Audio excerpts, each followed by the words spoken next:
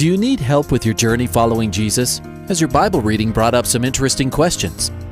I need a prayer request. Is I've heard pastors talk about you can't get to heaven just with good deeds. I was just wondering what you guys think. Is there a correlation between the seventh trumpet in Revelations as the last trumpet, or is he talking about some other trumpet? Finally, a place to get answers. We're ready to take your prayer request and answer your Bible questions.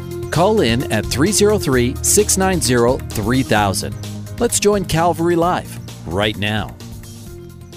Good afternoon. Welcome to Calvary Live. This is Pastor Nick Cady from Whitefields Community Church in Longmont, Colorado. I'm here with you today, taking your calls and your texts live on the air. This is the show where you can call in with your questions about the Bible or things going on in your life. If you have a prayer request, you can call us or text us. We'd love to hear from you, love to pray for you, love to answer your questions. We'd love to talk about the Bible with you. We want to say welcome to everybody who is tuning in Colorado and Wyoming on Grace FM. Welcome to the program. Glad you're listening today. We also want to say hi to everyone who's listening on the East Coast. We're syndicated on Hope FM in Pennsylvania, New Jersey, and Maryland. Welcome to the program, those of you who listen on the East Coast. And we're also syndicated on Truth FM in Tennessee and parts of North Carolina and Kentucky. So we're just excited to see how this show has grown and how it's reaching so many people, and that we're able to connect with so many people, answer so many questions, and pray for all of your prayer requests. Just a quick reminder that those of you listening on the East Coast and the area around Tennessee, you are hearing this program on a 1-week delay. But we would love for you to call in, and then you get the unique opportunity. You get to tune in the next week, and you get to hear yourself on the radio, tell your friends about it, hear how funny your voice actually sounds on the radio. So that's a cool opportunity for you guys. But just a quick reminder that you're hearing the show on a 1-week delay. We also want to give a big hello to everyone. We know there's so many of you who listen online. You know, you can listen on gracefm.com. In your web browser, you can just listen right there. Click that Listen Live button right in the top left-hand corner of the site, and you can listen live on your web browser. And we also have a great mobile app. So if you don't have that yet, you should go download that. Put it on your phone. The Grace FM mobile app, it's available for iPhones and Androids, and you can go on to whatever app store you use for your device, and you can search Grace FM, and you will be able to listen wherever you're at. And so I know my wife does that, and she listens to Grace FM all the time on her phone. It's a really cool app and a great way to keep in touch and hear good Bible teaching. So welcome wherever you're tuning in from today. The number to call is 303-690-3000. That's 303-690-3000. And the text line is 720-336-0897, 720-336-0897. Again, if you have questions about the Bible or a prayer request, things going on in your life, we'd love to hear from you. Just a bit about myself. My name is Nick Cady. I'm the pastor of Whitefields Community Church, which is a church in Longmont, Colorado that loves Jesus. We love to worship the Lord, and we love to study the Bible, and we're related to this Calvary Chapel family of churches as well. And I am filling in today. Usually on Fridays you have Pastor Eric Cartier from Rocky Mountain Calvary down in Colorado Springs, but I am filling in for Pastor Eric today. Usually I'm your host every Monday here on Calvary Live, and if I just want to take the opportunity while I have you here, for those of you who are in this northern metro area or Longmont, Boulder area, if you are listening, I'd love to invite you to join us for worship at Whitefields this Sunday or any Sunday. We meet at the St. Vrain Memorial Building, which is a kind of historic building in downtown Longmont, right 1 block west of Main Street on Longs Peak Avenue. So we're right on 700 Longs Peak Avenue, downtown Longmont, right on the corner of Longs Peak and Kaufman. And we are right on the southeast corner of Roosevelt Park, which is the city park here in Longmont. So if you're in Longmont or in any of the surrounding communities, whether that's out in Frederick, Firestone, Dacono, or Lafayette, Erie, North Boulder, Lyons, Berthoud, we would love for you to come and worship with us. You can find out more information about us at whitefieldschurch.com. That's whitefieldschurch.com. We meet every Sunday morning at 10 a.m. And if you are also interested in listening to any of our messages, they're all available on our site for free. Or if you just want more information about who we are and what we're up to, check out that website. That's whitefieldschurch.com. You can also hear me on Grace FM every weekday. I'm on at 2:30 p.m. with our show called Life in the Field, which are sermons cut for radio, and then we are also on Sunday mornings at 10 a.m. So hopefully you're at church on Sunday morning at 10 a.m., but if you're not, for whatever reason, tune into Grace FM, and our show is on at 10 a.m. So let's go ahead and go to our call-in line. We've got Andrea in Aurora, Colorado. Hi, Andrea. Hi, Pastor Nick. How are you doing today? I'm doing great. What's up? Good. So I try to get into like natural healing. I try not to use a whole lot of pharmaceuticals and whatnot, just because for health reasons. And I've looked into herbs, essential oils, all that. So my husband and I met a man who was Druid a few days ago, and because you mentioned essential oils, and that's how the conversation came up. And so he's recommending this herbal store to me, and he goes, "Oh, it's the biggest metaphysical store, in the Denver area or whatever." And I guess so. My question is, because he was talking about, because we were kind of asking some questions. He was just talking about his religion. We were asking questions, but he was talking about how he said we're different. The Druids branched off. They believed in many. I think they believe in nature. It's nature. So he was like, we don't believe in any kind of God to heal us. We believe in nature. So what I'm wondering is, if I'm then trying to use herbs and look into herbs and find out what heals what, am I doing that same thing, saying, I don't believe in God to heal me, I'm going to use these things? Do you know what I'm saying? Yeah, I'm picking up what you're putting down. Here's kind of what I would say to you. I had a lot of friends, so where I used to live in Hungary, and over there I had a lot of friends from India. It's a weird connection, but I had a lot of friends from India, and you know that a lot of Indian people are into what's called Ayurvedic medicine. Have you heard of that? Absolutely. Yeah, and they're related, right? It's a very related type thing. Yeah, so they were all, these Indian people I knew were from the Indian state of Kerala, which a lot of people don't know. A lot of people over here in the U.S. aren't real familiar with India, but there's this one state in India, South India, called Kerala, and Kerala is majority Christian. And there's 30 million Christians who live in Kerala. It's really, really interesting.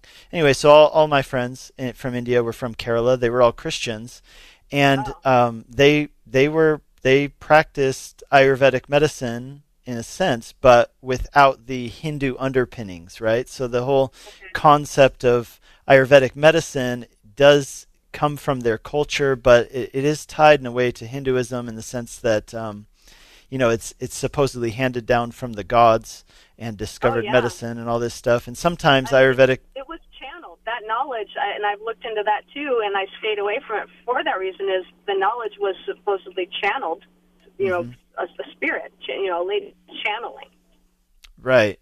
Well, and the way that these Christians deal with it is that they say, you know what, these are things in our worldview, that God created the world, he created it good, and he created it for our benefit because he loves us, right? That's the Christian worldview of creation, that the world is a work of art which God created for our good and our benefit. And so it would make sense, that if God created certain things, like they use a lot of arnica and other things like that, if God created these herbs that we can benefit from, and they're not hallucinogenic, for example, they're not changing, you're not altering your state of mind, but they're being used for their healing properties. They would say, well, they take that as a form of common grace, meaning a grace, a blessing that God has given to all people in nature, and that we can use for our benefit, and we can reject all of the Hindu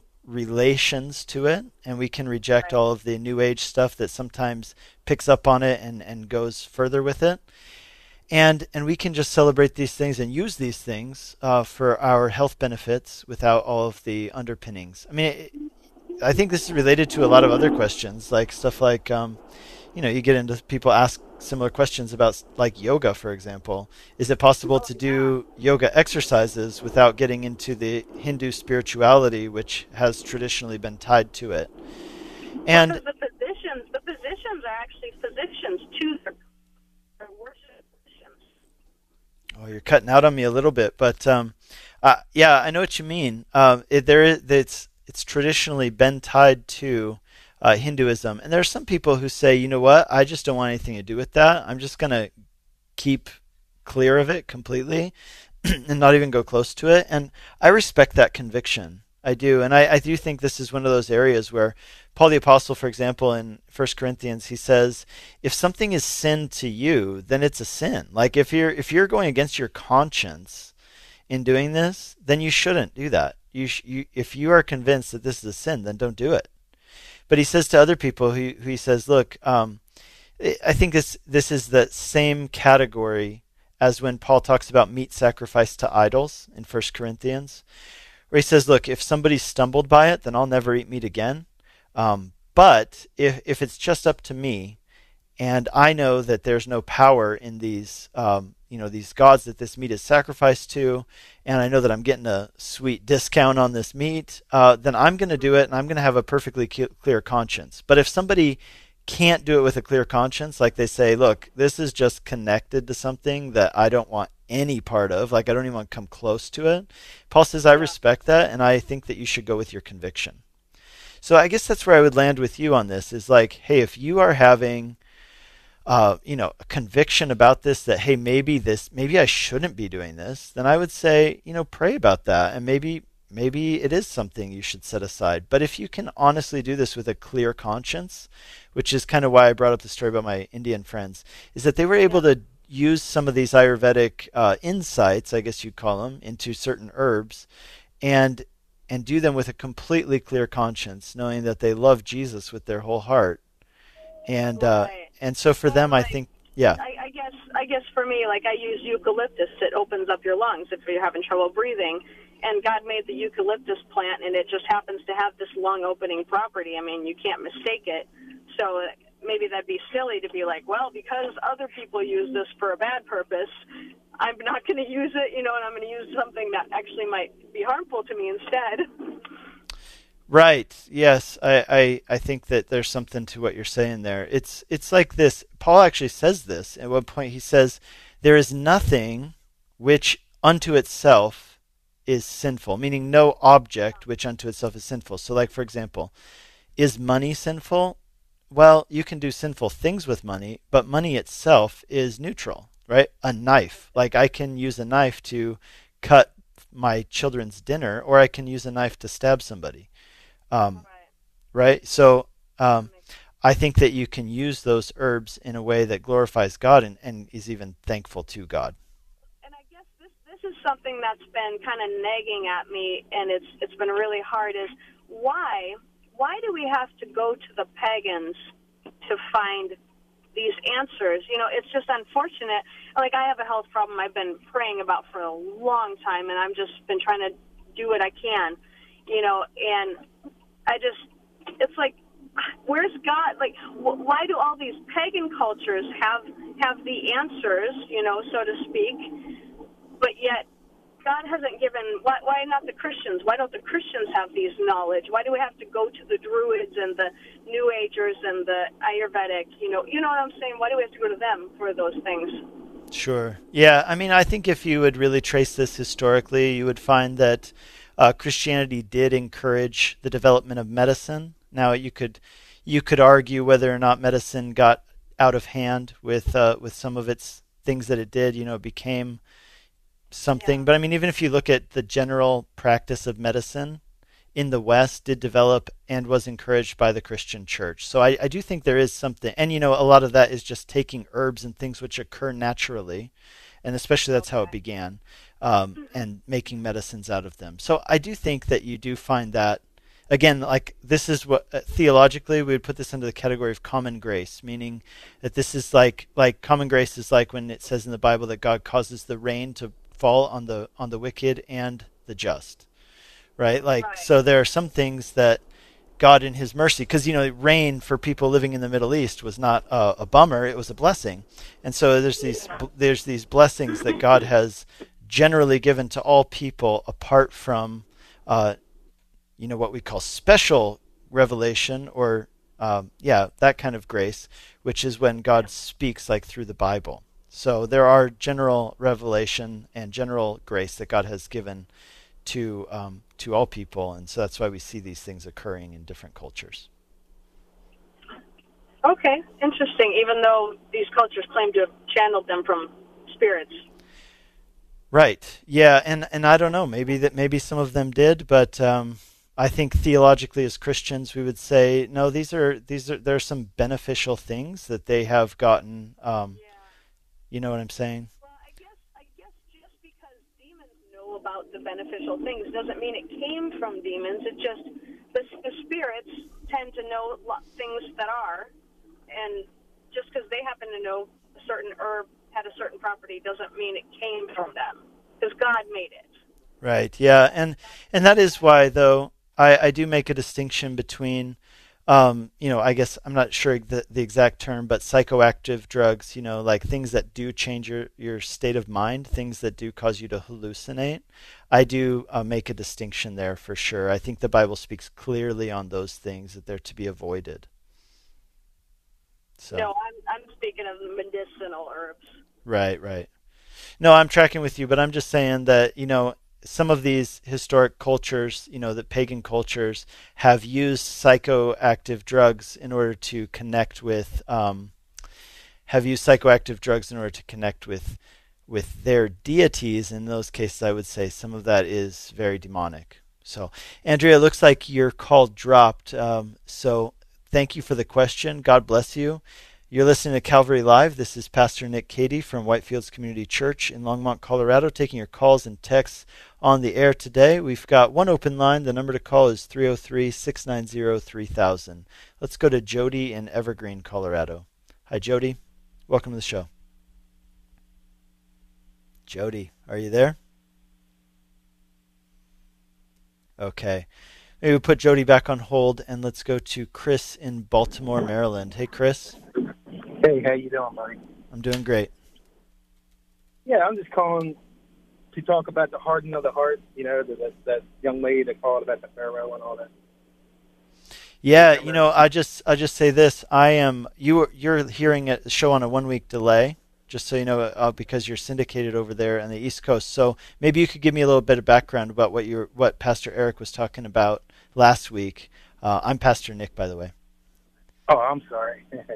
No worries. Well, she just wanted to know, God being a loving God and why He hardened the Pharaoh's heart in the Old Testament. And I just wanted to say a few things about that. God did that just to show His glory and to show Pharaoh himself for the hardening of his heart.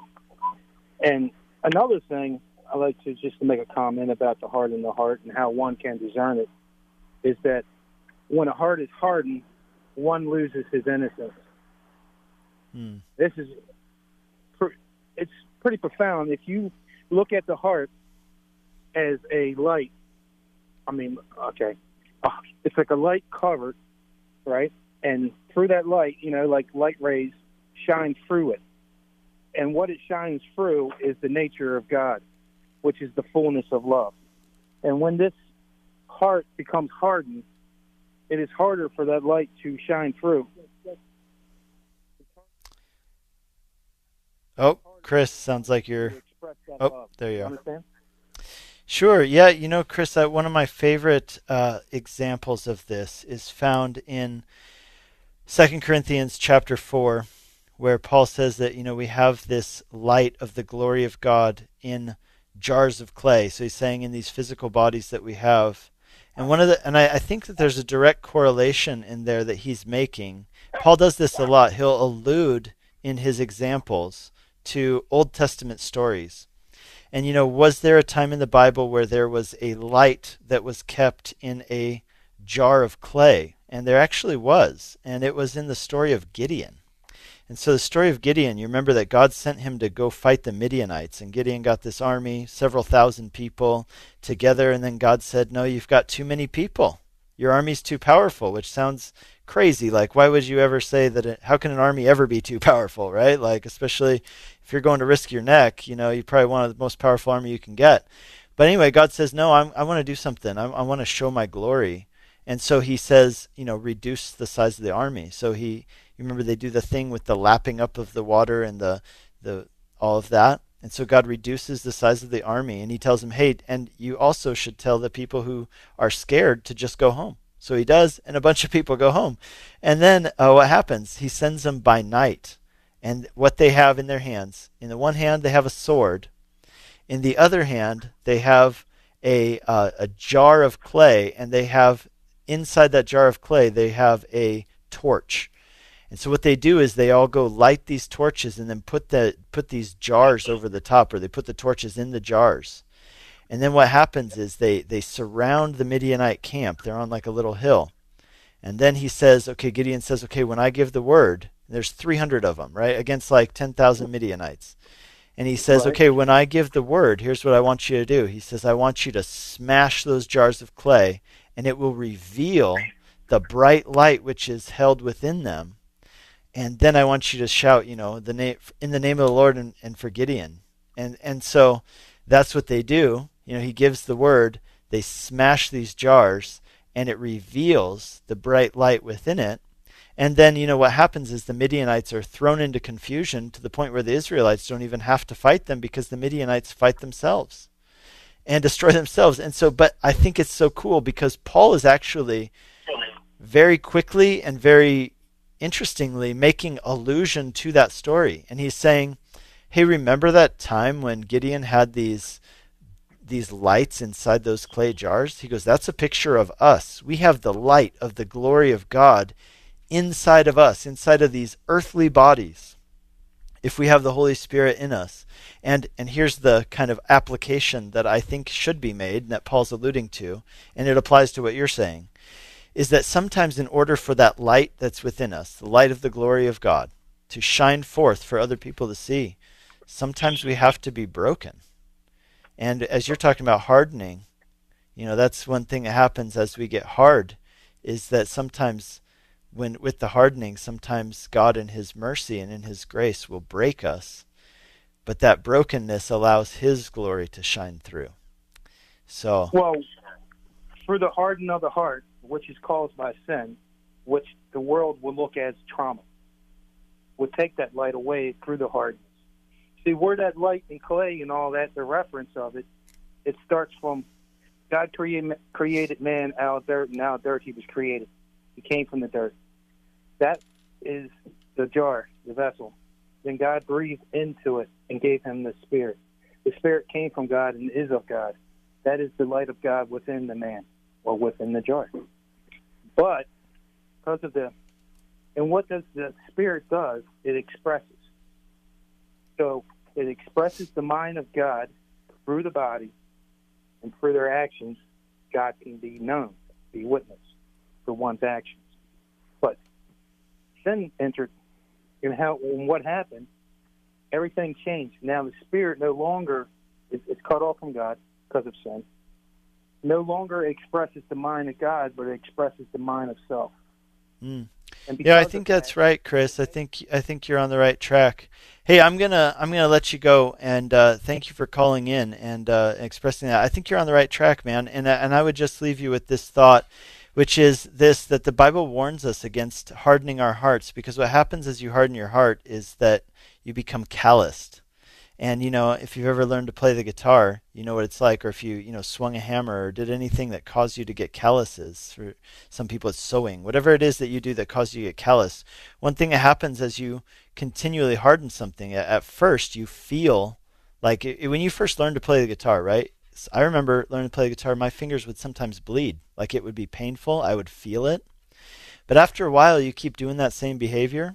And I think this is true of what you're saying, hardening your heart. And what happens is that your heart, eventually, you just stop feeling.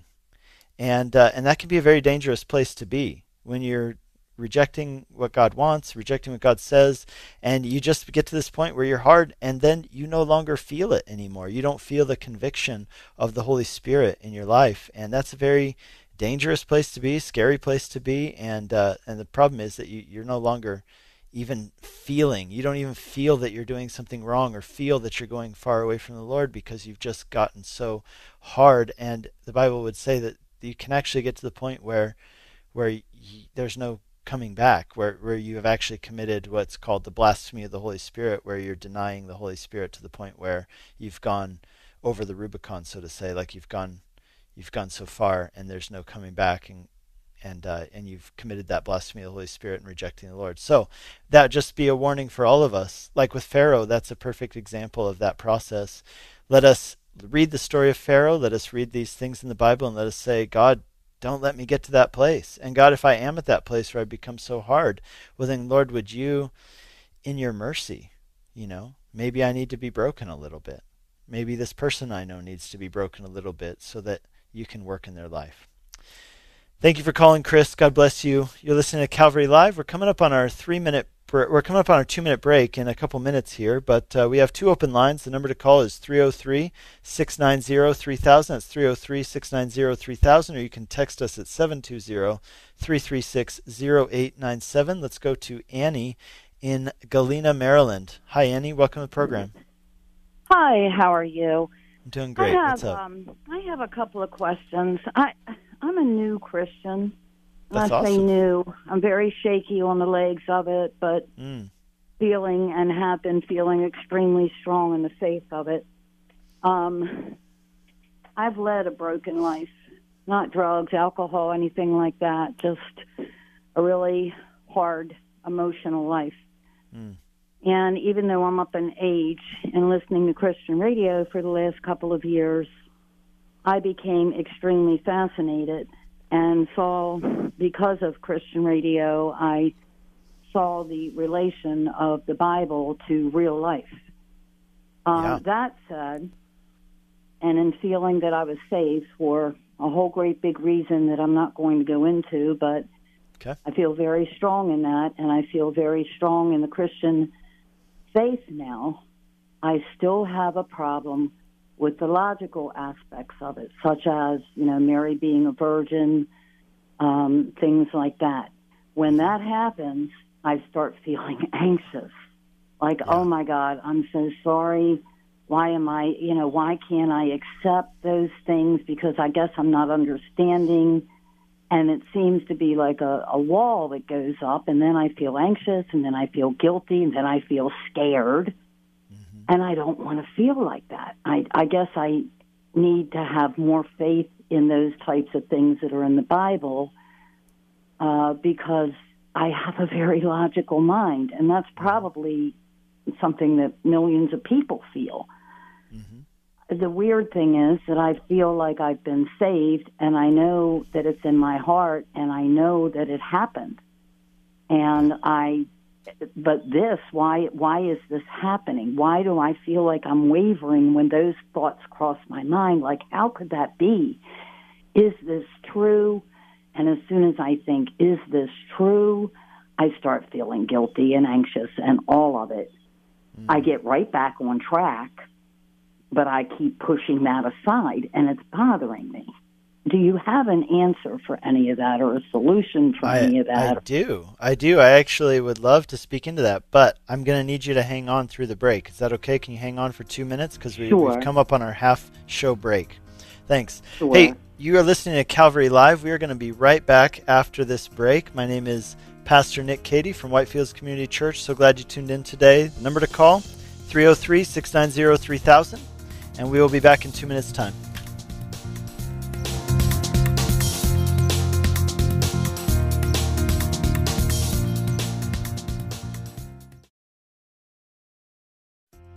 Welcome back to Calvary Live. Give us a call at 303-690-3000 or text us at 720-336-0897. Let's join Calvary Live right now.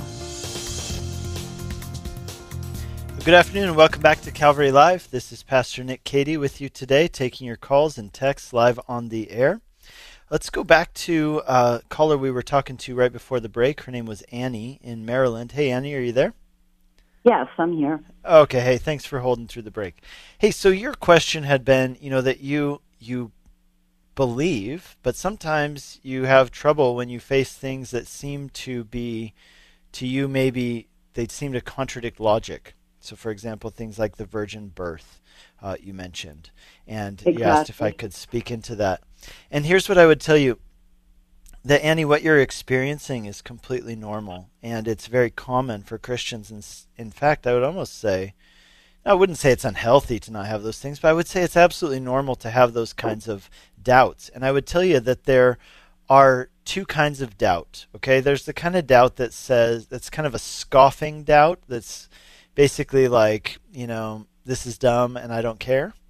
And then there's another kind of doubt that says, hey, look, I am open to believing. I just have some honest and sincere questions, and I want to have my questions answered.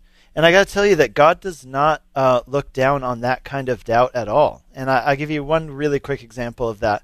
We see that in the life of Abraham and Sarah, right? So Abraham and Sarah had been given this promise that they were going to have a baby, but then 10 years went by, and then we meet them again, and you could see that they've been struggling because, hey, 10 years ago they were supposed to have a baby. They haven't gotten any younger. They weren't even able to have a baby at the time when God told them they were going to, but now they're definitely not able. And you see the two reactions. This messenger comes from God and says, hey, God's still going to give you a baby.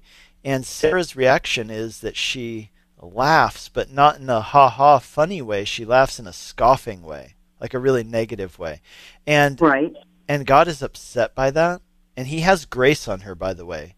And in the irony of the whole thing is that they end up naming the child Laughter, which is very, kind of redemptive thing that God's saying, hey, you laughed about this. And they're saying, yeah, we did laugh about this. We scoffed at the idea, but God, now you had the last laugh, essentially is what they're saying. But anyway, Sarah's laughing was a kind of mocking laughter, scoffing laughter. But Abraham also asked the question. He asked God, but God, how can I be sure? Because you promised this, and I'm still waiting, and I'm not getting any younger. And God doesn't actually get mad at Abraham at all. In fact, he actually gives Abraham an answer to his question. He says, okay, I'm going to help you so that you can know that I'm for sure and that I'm going to come through on this. My point is this. It actually says in the book of Jude, which is the smallest, it's the last epistle in the New Testament before the book of Revelation. It says, have mercy on those who doubt. And so it's okay to have honest doubts. But here's the thing. When you have those doubts, just know that there are really good answers to some of those questions. Right now in our church, we've been doing a 6-week series. This Sunday will be week 5 out of 6. And we're doing a series based on this very topic.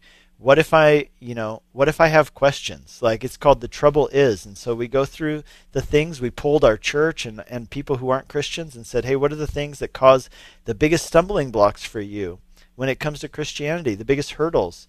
And, people said the Bible. Some said because Christians, the way they act. Some Christians are hypocrites. Some people all said in all, it's science. The logic that people have problems with because we've been educated that those things are extremely in the supernatural realm.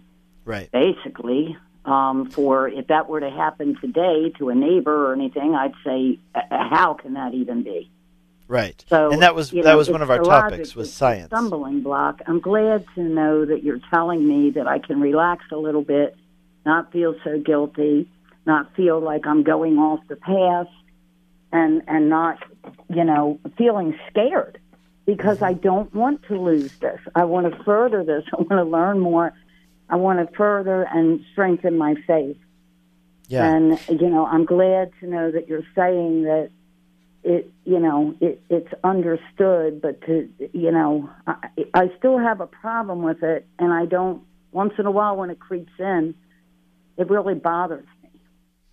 Well, I'll give you just one other tool here, and this is something which, in the scholarly circles, they call this theological reasoning, but you could also just think of it as logic, right? That's all this is. So here's what it means, is that if you think about this logically, like let's just work from the ground up, okay? Is there a God? Everything points to the fact that there is, in fact, a intelligent designer, okay? If there was a God, would he want to communicate with us? Well, if he went to all this trouble of creating us and making the world the place that will be for us, then, yeah, it would make sense that he'd want to communicate with us, okay? If he was going to communicate with us, how would he do that? Well, it would make sense even for him to give us something written, because written things can be traced as to whether or not they've changed over time. Okay, and here's another one. He'd probably want to come to us himself. and introduce himself to us, and that's what we have in the person of Jesus.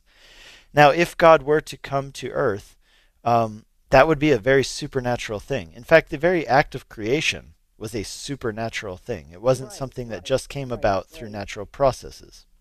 That Right, is so something I hold on to, and I try to further it, but I still get hung up sometimes, and then I feel bad about that, and I feel scared about that. I don't want to lose this over things that my mind keeps putting up this brick wall with the logic that it's just hard to do.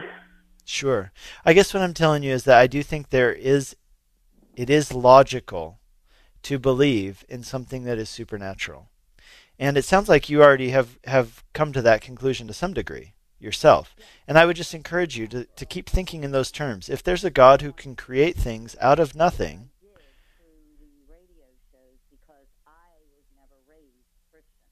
I was never raised to understand anything about the Bible. When I was a child, once in a while, my parents would go to church on Easter. I would dress up. We colored men. When I was a little girl, we colored men in weird robes, and they just looked scary, and nobody really explained what it was about, and that was it for me.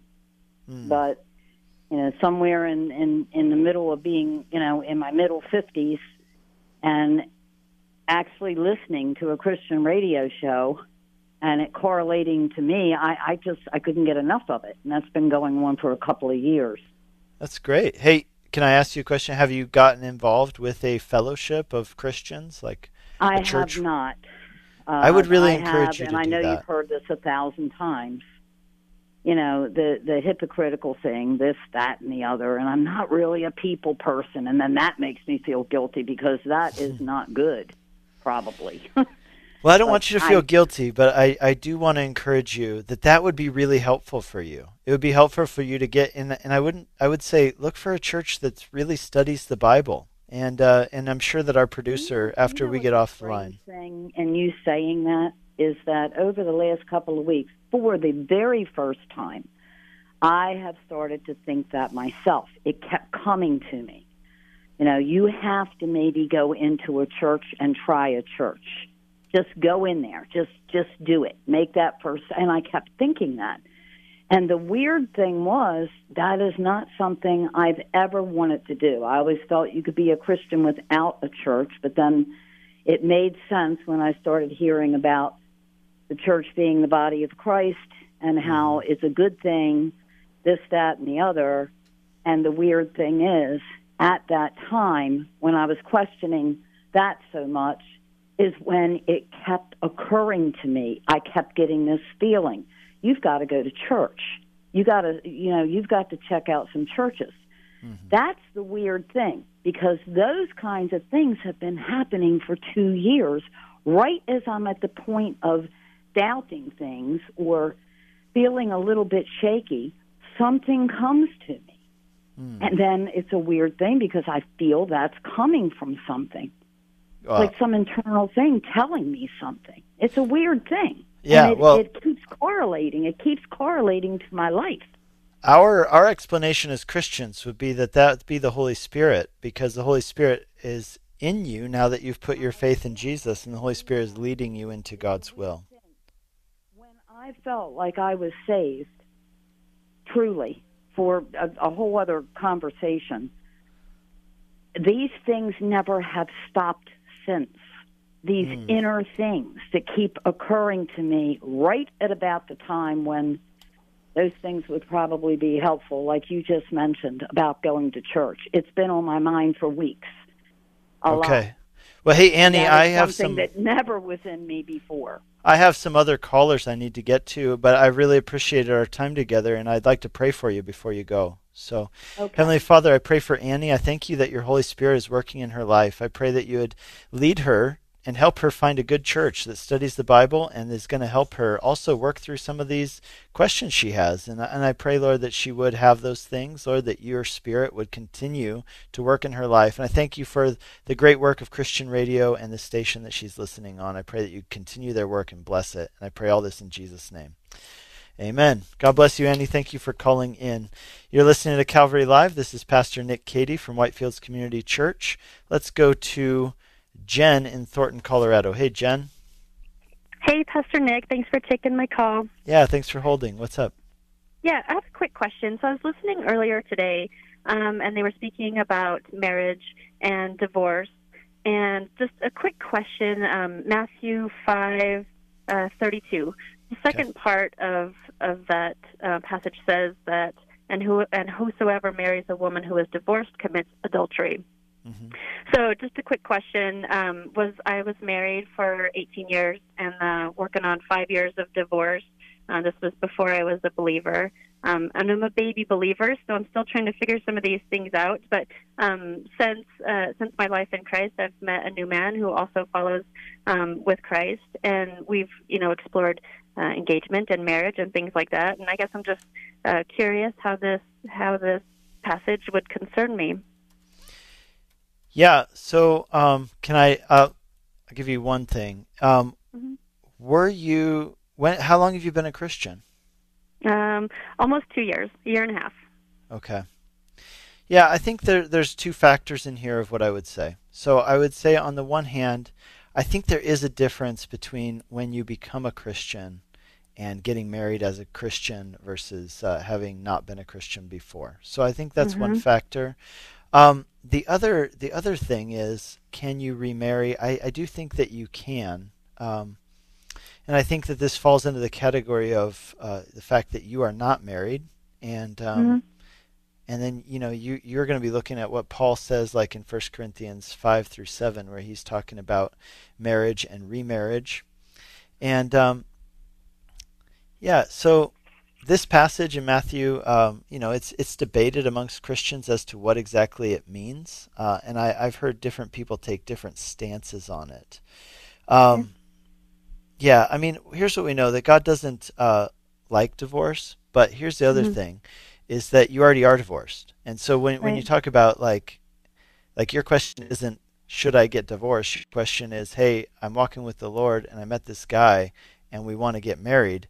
And I think that falls under the purview of, like, 1 Corinthians 7, where Paul says, hey, it's better for you to get married than it is to burn with passion. Right. Furthermore, marriage is a picture of Christ in the church, and a very important one. In marriage, you are saying, look, what Jesus did, and for the church, that's the kind of relationship that I want to live in with this other person, right? So he sacrificially loved, he submitted to the Father, it says in Ephesians 5, that he washed her with the water of the word to present her pure. So I guess that's I'm going to say, I think, if you guys are walking with the Lord, and like I said, you're already divorced, I think that you can get married. Okay. Yeah, and I mean, this is definitely a different type of relationship. Christ is first in our relationship, and so I was just kind of curious at how that last part of it just said that, if anyone who remarries that woman is committing adultery, if she had been divorced. Right. Yeah, there's an interpretation of that which I've heard, and I'm not totally sure that I am 100% on board with it, but I'll give it to you, and maybe it'll help you out. So, okay. And so here's what this person was saying. This was a guy named John Piper who was saying this, and he was reading this, and he was saying, when we read this passage, if you look at this and you look at marriage as a picture of the gospel, right? So a person who has been divorced, in a way, obviously divorce is a sin in the Bible, and it says that, so you have this person who then is willing to marry somebody at risk of taking on sin themselves, right? Because that's what it says there in Matthew. And he says, well, isn't that a picture of what Jesus did in order to sanctify us, that he took us on in our uncleanness? So saying, I hope you don't take offense at that. No, that's okay. Yeah.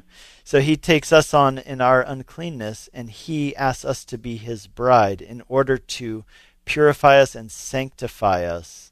And he said, and so in this kind of case where, like what you're describing, where somebody's walking with the Lord and can I marry this person, he would say that he thinks it's actually a picture of the gospel to do something like that. So, all right. Like I said, I I'm not sure I've thought through all the implications of that interpretation, but I do generally agree with what he's getting at. Okay, great. That's helpful. Cool. All right. Well, God bless you. Thank you for calling in. Thank you. All right. Bye-bye. You're listening to Calvary Live. This is Pastor Nick Cady from Whitefields Community Church in Longmont, Colorado. Hey, if you are in the Longmont area, I would love to invite you to join us for worship and the Word this coming Sunday or any Sunday at Whitefields Community Church. You can find out more information as well as our location and everything at whitefieldschurch.com. That's whitefieldschurch.com. Let's go to our next caller, Marcella in Maryland. Hi there. Hi. I'm sure you've discussed this before. Now, I believe in Jesus Christ and God, of course, okay? And is it a fact that Jesus knows what we're going to, we always have free will and a decision. Is it a fact that he knows what we're going to do before we do it or not? Yes, he does. That's called foreknowledge. So yes, I do believe that he does. Because that leads me, if he knows, and Satan was the angel, okay, that turned against him, then God knew that this angel was going to turn against him, and that we here on earth was going to be tempted, okay? Okay. This is the part that I have trouble with. I understand free will. We don't want to be robots and just, do. But he knew Satan was going to turn, and he knew that harm was going to come. Yes. I have trouble dealing with that, although I do love the Lord deeply. Can you explain that? Yeah, actually, this is the... You can't, because I tell you, I've been to many churches. I've also been to the Calvary Baptist Church here in Maryland. I've been to many churches, and I don't like skipping and jumping to churches, but I do believe in you going one where you're at the right one at that time, okay? And that you get the message. But I have trouble with this. Okay, well... I don't know if I'm going to be able to give you an answer that satisfies you, but I'm going to try and give you a biblical answer, okay?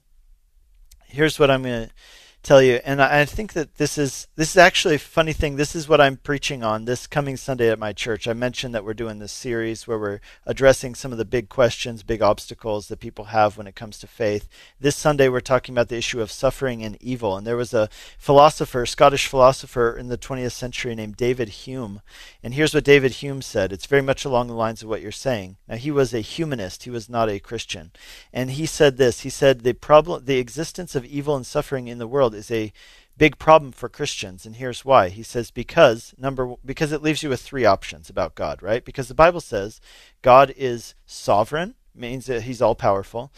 Secondly, it says that God is good and loving, and then thirdly, of course, it says there is a God, right? So it leaves us with three options because of the existence of evil and suffering in the world. Option number one, it means that God would like to stop evil, and yet he can't. Which means, in that case, God is not all-powerful. He is impotent, in other words. He lacks the strength. The second option is that God can stop evil and chooses not to, in which case, David Hume said, in that case, God is not good. He is malevolent, or, the opposite of good. And then he said the third option is that there just is no God, right? And so the question is he correct in that logic? Because there are a lot of people, and it sounds like you're even kind of following that logic, and this is a very common logic. And here, God is all love. Yes. And I think God is love, and I can understand why he had to bring his son to die on the cross for us. I understand that, although sometimes I think I'm not worthy of him dying for me. But I don't go with those three logical things. That's why I can't understand it, because God is love. Right. To me, God is love. So if he is so loving, which I believe in my soul and my every thought of my being, then and he is an all-knowing that Satan would do this. This is the part that's hard. He's boss, is how I put it. So I have to accept whatever he does. Okay. Well, let me try and answer this for you a little bit. And like I said, my answer may not be emotionally satisfying for you, but I do believe it's biblical. And here's what it's going to be, is that our definition, your definition and my definition of what constitutes goodness and love, that does not necessarily mean that our definition is correct. What it means is that here's the thing that David Hume forgot about. He, in his second point where he said that if God is good and loving, well, he said this, if God can stop evil and he doesn't, that therefore God is not good and loving. And I think that's where he falls short, because is God all-powerful? Yes, the Bible says. Is God also good and loving? Yes. Then why doesn't he stop evil? Well, that gets into a third thing that David Hume didn't think about, which is this. God is also all-knowing. And it gets into another one that I'll add, and that is this, that God has purposes which he doesn't always explain to us, nor does he have to. And God's ultimate purpose is his greatest glory and our greatest good. Okay? And so sometimes we think our definition of goodness doesn't always line up. So for example, in the book of Job, that's the oldest book of the Bible, chronologically, the first one ever written, and it deals with this question of evil and suffering in the world and why it exists. And basically, here's how it goes. Something really bad happens to Job, and then he has conversations with his friends for a while about why it happened. And they say, well, we all know good things happen to good people, bad things happen to bad people, so Job, you must be a bad person. We thought you were a good person, but it seems like you must have some skeletons in the closet that we didn't know about. And Job says, no, I don't. No, really, I am a good person. And they go back and forth until finally God interrupts them himself and says to Job, hey, look, here's how it works. First of all, it doesn't work that I give that good people earn good things and bad people earn bad things. It's not a merit system. But here's the other thing. I'm doing something in the world, and I don't always have to explain myself to you as to why I do the things I do, but here's what I want you to know. I absolutely am working out my plans, which will be for my ultimate glory and for your ultimate good, and I want you to trust me in it. And what's crazy is that at the end of Job actually finds rest in this. And that's a model for us that God is saying, look, there is evil in the world. I've allowed it for a purpose, and I'm doing something good, and ultimately I'm going to bring about redemption. And it's going to bring about great glory for me, and it's going to bring about the ultimate good for those who have put their faith in me. And again, like I said, that may not be emotionally satisfying for you, but it is absolutely biblical. And I do believe that if you accept that, you will get to the place that Job got to, where he said, I can actually rest in that. I can rest in knowing that you are all-knowing, all-powerful. And at the end of time, one of my favorite verses in the Bible is in Revelation, where we see this great multitude standing before the throne, and they say, righteous and true are your judgments, O God. These are the people who have seen everything, and now they're standing in heaven. Some of them were even killed for their faith.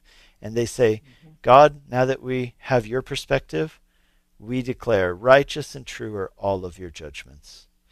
I'm going to need to let you go because we have two more callers I'd like to get to, but God bless you, and I pray that God would give you peace in knowing that. So, you're listening to Calvary Live. This is Pastor Nick Cady from Whitefields Community Church in Longmont, Colorado. We're going to try and get these last two callers before the end of the show. Let's go to David in Westminster, Colorado. Hey, David. Hi, Pastor Nick. God bless you. Thanks for taking my call. Good to hear from you. What's up? Quick question. I'm going to make it quick because of the time, but just my question is based off of Matthew 17:21, where Jesus' disciples were not able to deliver the demon-possessed boy, to remove the demon from him. Okay. And Jesus does it, and he tells them that it was because of lack of prayer and fasting. My question is, nowadays, how do we distinguish between the diagnosis of a demon-possessed case, how to act in prayer or in that manner? Or because in the version, my question came up because in the version that I was reading, it came up as epilepsy, actually. So that would be kind of like translated into, a medical diagnosis.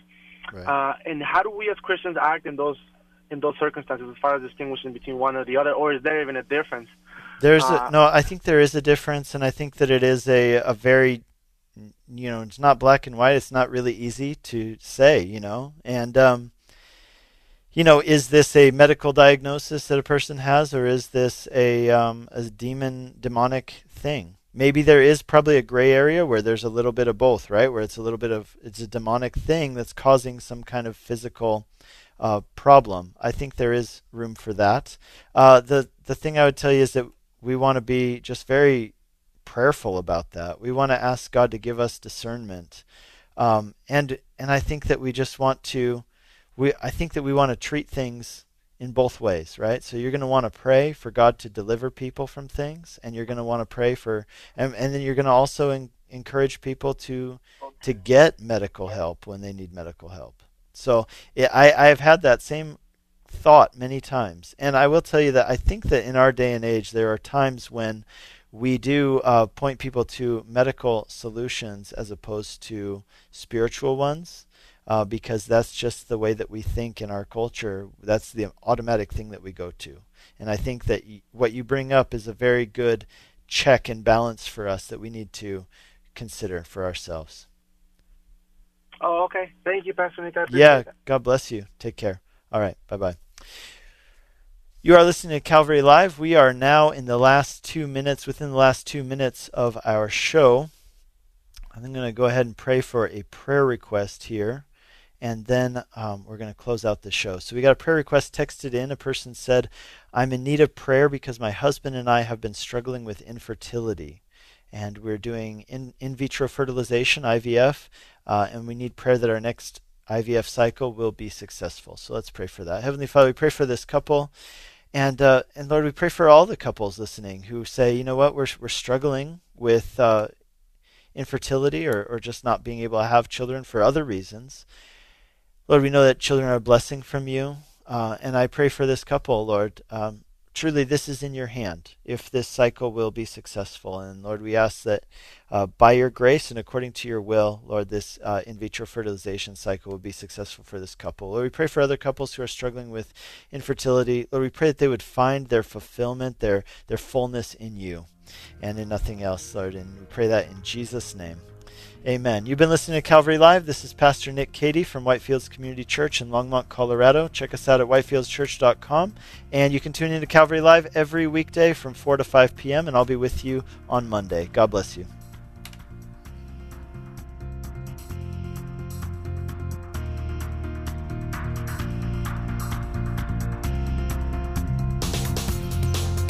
You've been listening to Calvary Live. Tune in next time for prayer and God's Word.